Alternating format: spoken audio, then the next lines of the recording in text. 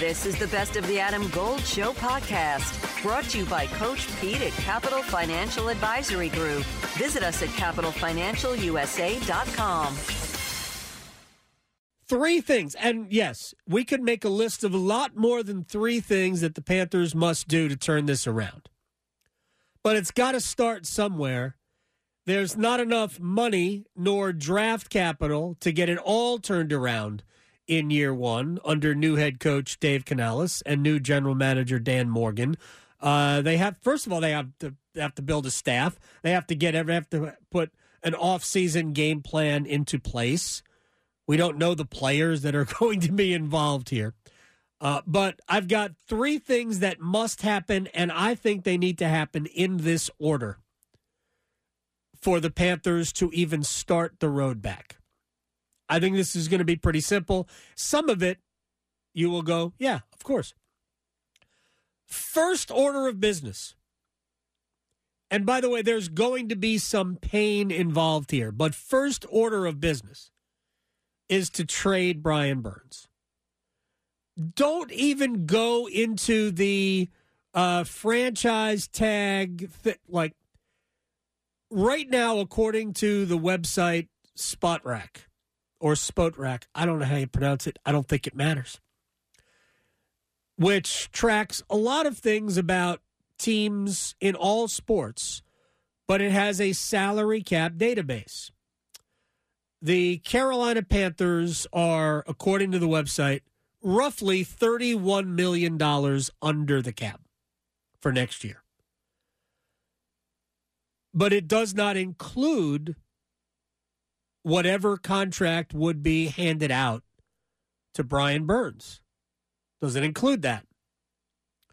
So what do?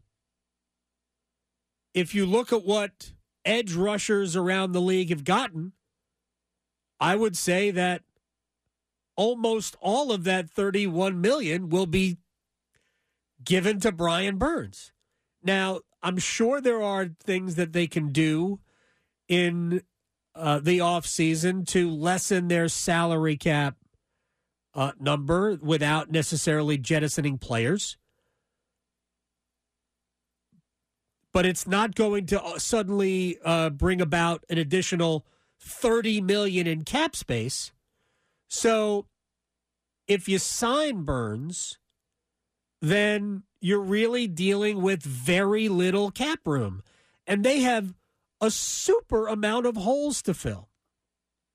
So, in my opinion, it doesn't matter that, what the deal could have been a year and a half ago. The deal that you can get for Brian Burns now is what? What can you get? Can you get a first-round pick for Brian Burns? I don't know the answer to that. My hope is that you still can get a first-round pick for a guy who is still pretty young, like 25, Burns. So there's still a lot of good football left in him.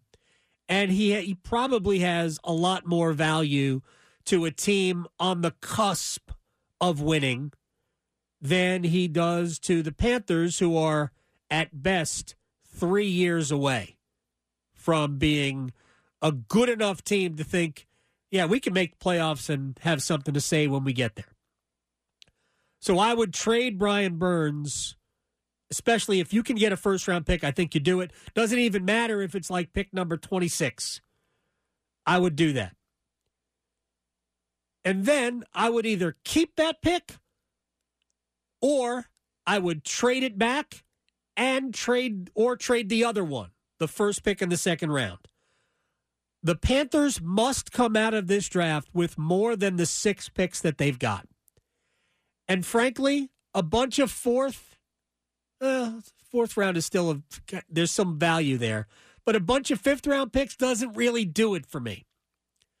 They have to come out of this draft with, right now, they've got 2 picks in the first 2 days. It's bad. That number must be doubled. Yes, at least. At the very least, that number must be doubled. You can get guys who can play, who can start, who can theoretically be great in the first 2 days of the NFL draft. They have their own second. They have their own third. If you can trade Burns and get a first-round pick, you can flip that first-round pick for another second and another third. And suddenly, now you've got your 4. There's enough value in this draft to do that. Also, read up on what position the draft is deepest in. And the answer is exactly in line with what the Panthers need. It is a great draft for the offensive line. Yeah, that thing we should have been working on years ago. Well, they have been working on it. It just hasn't worked. Like Ike Ekwonu was drafted 2 years ago. Yeah, but he's a disappointment. He's been a disappointment, right? That doesn't mean he has to remain a disappointment. No. Okay, but he has been. Like, year 2 was a regression from year 1. We had Darren Gann on from Panthers.com, and he's a smart guy, and I understand. He works for the team. He's not going to be super critical of the team, and he did point out that they had 14 different players or 15 different players who played guard for them last year. Whatever, that was a silly number. Adam Gold here with my man, Coach Pete DeRuta, Capital Financial Advisory Group. Are most of your clients hands-on, or they just give you their money and let it work for them? About 90% give the money, and then we meet every year and go through status reports, Sure. have a financial pit stop, making sure everything's fine. It is like a puzzle, Adam, but for the next 10 of you, we'll solve your own retirement puzzle at no cost or obligation. Call and claim your comprehensive review with Coach Pete and the team, 888-843-0013, or text ADAM to 600-700. Adam Gold is a paid spokesman. Investment advisory services offered by Capital Financial Advisory Group, a North Carolina registered investment advisor. And he's right that when you have so many injuries and you don't have any continuity, it's hard to be good on the offensive line. But if we took the best that they had to offer on the offensive line, is it still good? And that's my point. I think at their best along the offensive front, they're okay. And you need to be better than okay. So Bozeman wasn't good last year. Was Bozeman not good because there wasn't a guard on either side of him that was really good? Took a long time for Austin Corbett to come back from injury, and then how good was he when he came back? I've never been a huge Taylor Moton fan. Like, he's fine, but I don't think he's great. And obviously what happened with Icky this past year means at left tackle, you're also just okay.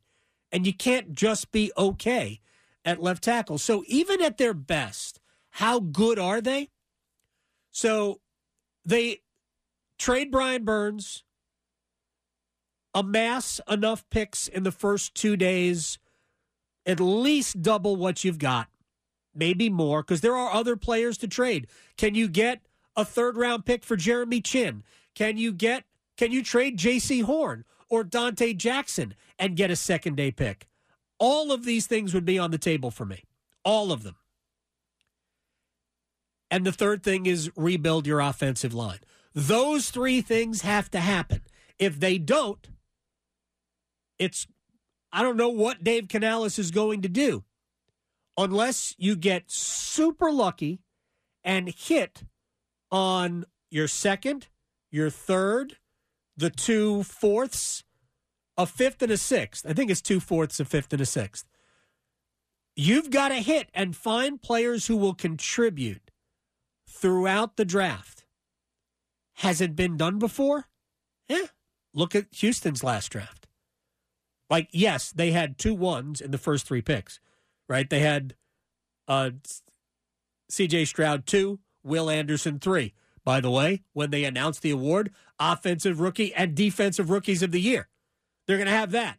But if you look deeper in the draft, they got players who could play. So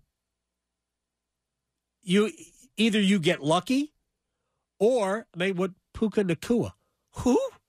Yeah. Right? No. Now, that is a Rams special right there. And some of that might simply be Sean McVay is a witch, and knows how to get the most out of otherwise, I'm not saying ordinary, but he can scheme players open. What did we talk yesterday about? Confidence, right? Yeah. And once you become a confident player, you become faster because you're not thinking, you're just being. Mm-hmm. Carolina didn't have any of that last year. Not a single player became that, including the quarterback. Yeah. Right, who just was waiting for the next bad thing to happen. And maybe that's what we need, some crystals or something. Maybe that's what he has. Maybe Dave Canales can do that. Maybe he can scheme ways to make Jonathan Mingo a thing in year 2. Right? Maybe Mingo takes another step. Or Horn, keep him healthy on the field. Yeah, good luck. Yeah, I mean, exactly. He's been hurt since he's been here. Yes. So he's missed more games than he's played. Unfortunately. Since he's been here. Mm-hmm. And that is in part why, if I were the Panthers, I would consider moving him. Jeremy Chin, who, for whatever reason, didn't fit the defensive scheme.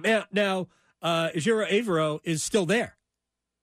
He's still, right now, the defensive coordinator.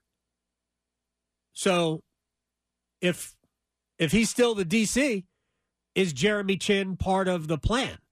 You might want to see what you can get for him. But that's what they've got to do. Trade Burns, then take that pick and figure out a way to double your haul in day 1 and day 2 combined. If you trade Burns for a first-round pick, now you've got 3. Well, you need to get to at least 4. They need more kicks at it. Because to be honest, the difference between a late first and the first pick in the second round ain't a lot. You're basically drafting from the same pool of players. So you can make the argument that the second round pick is better than the first round pick from an economic standpoint, and you're really drafting from the same pool of players. So that's my plan. Trade Burns, take that pick or others, double your haul, and rebuild the offensive line first. Do that. Give your quarterback a chance. You can find receivers in the 4th round, in the 5th round. Look around. Puka Nacua. Exactly. If somebody's name is that a real name? Draft that guy. Exactly. Like, who would draft somebody named Puka Nacua? Draft that guy. Yep. We'll find it. More incentive. I'll do a search. I'll do a search for the craziest name we can find among wide receivers. Just draft that guy. Exactly. Because surefire win. Exactly. Are you ready to buy or sell your home? The Jim Allen Group is a nationally recognized and award-winning real estate team in the Triangle, dedicated to providing exceptional service to meet your needs. With the latest insights and expert market knowledge, they'll make your home buying and selling journey as smooth as possible. Don't wait. Head over to jimallen.com and start your next move today. That's jimallen.com. The Jim Allen Group, your partner in real estate.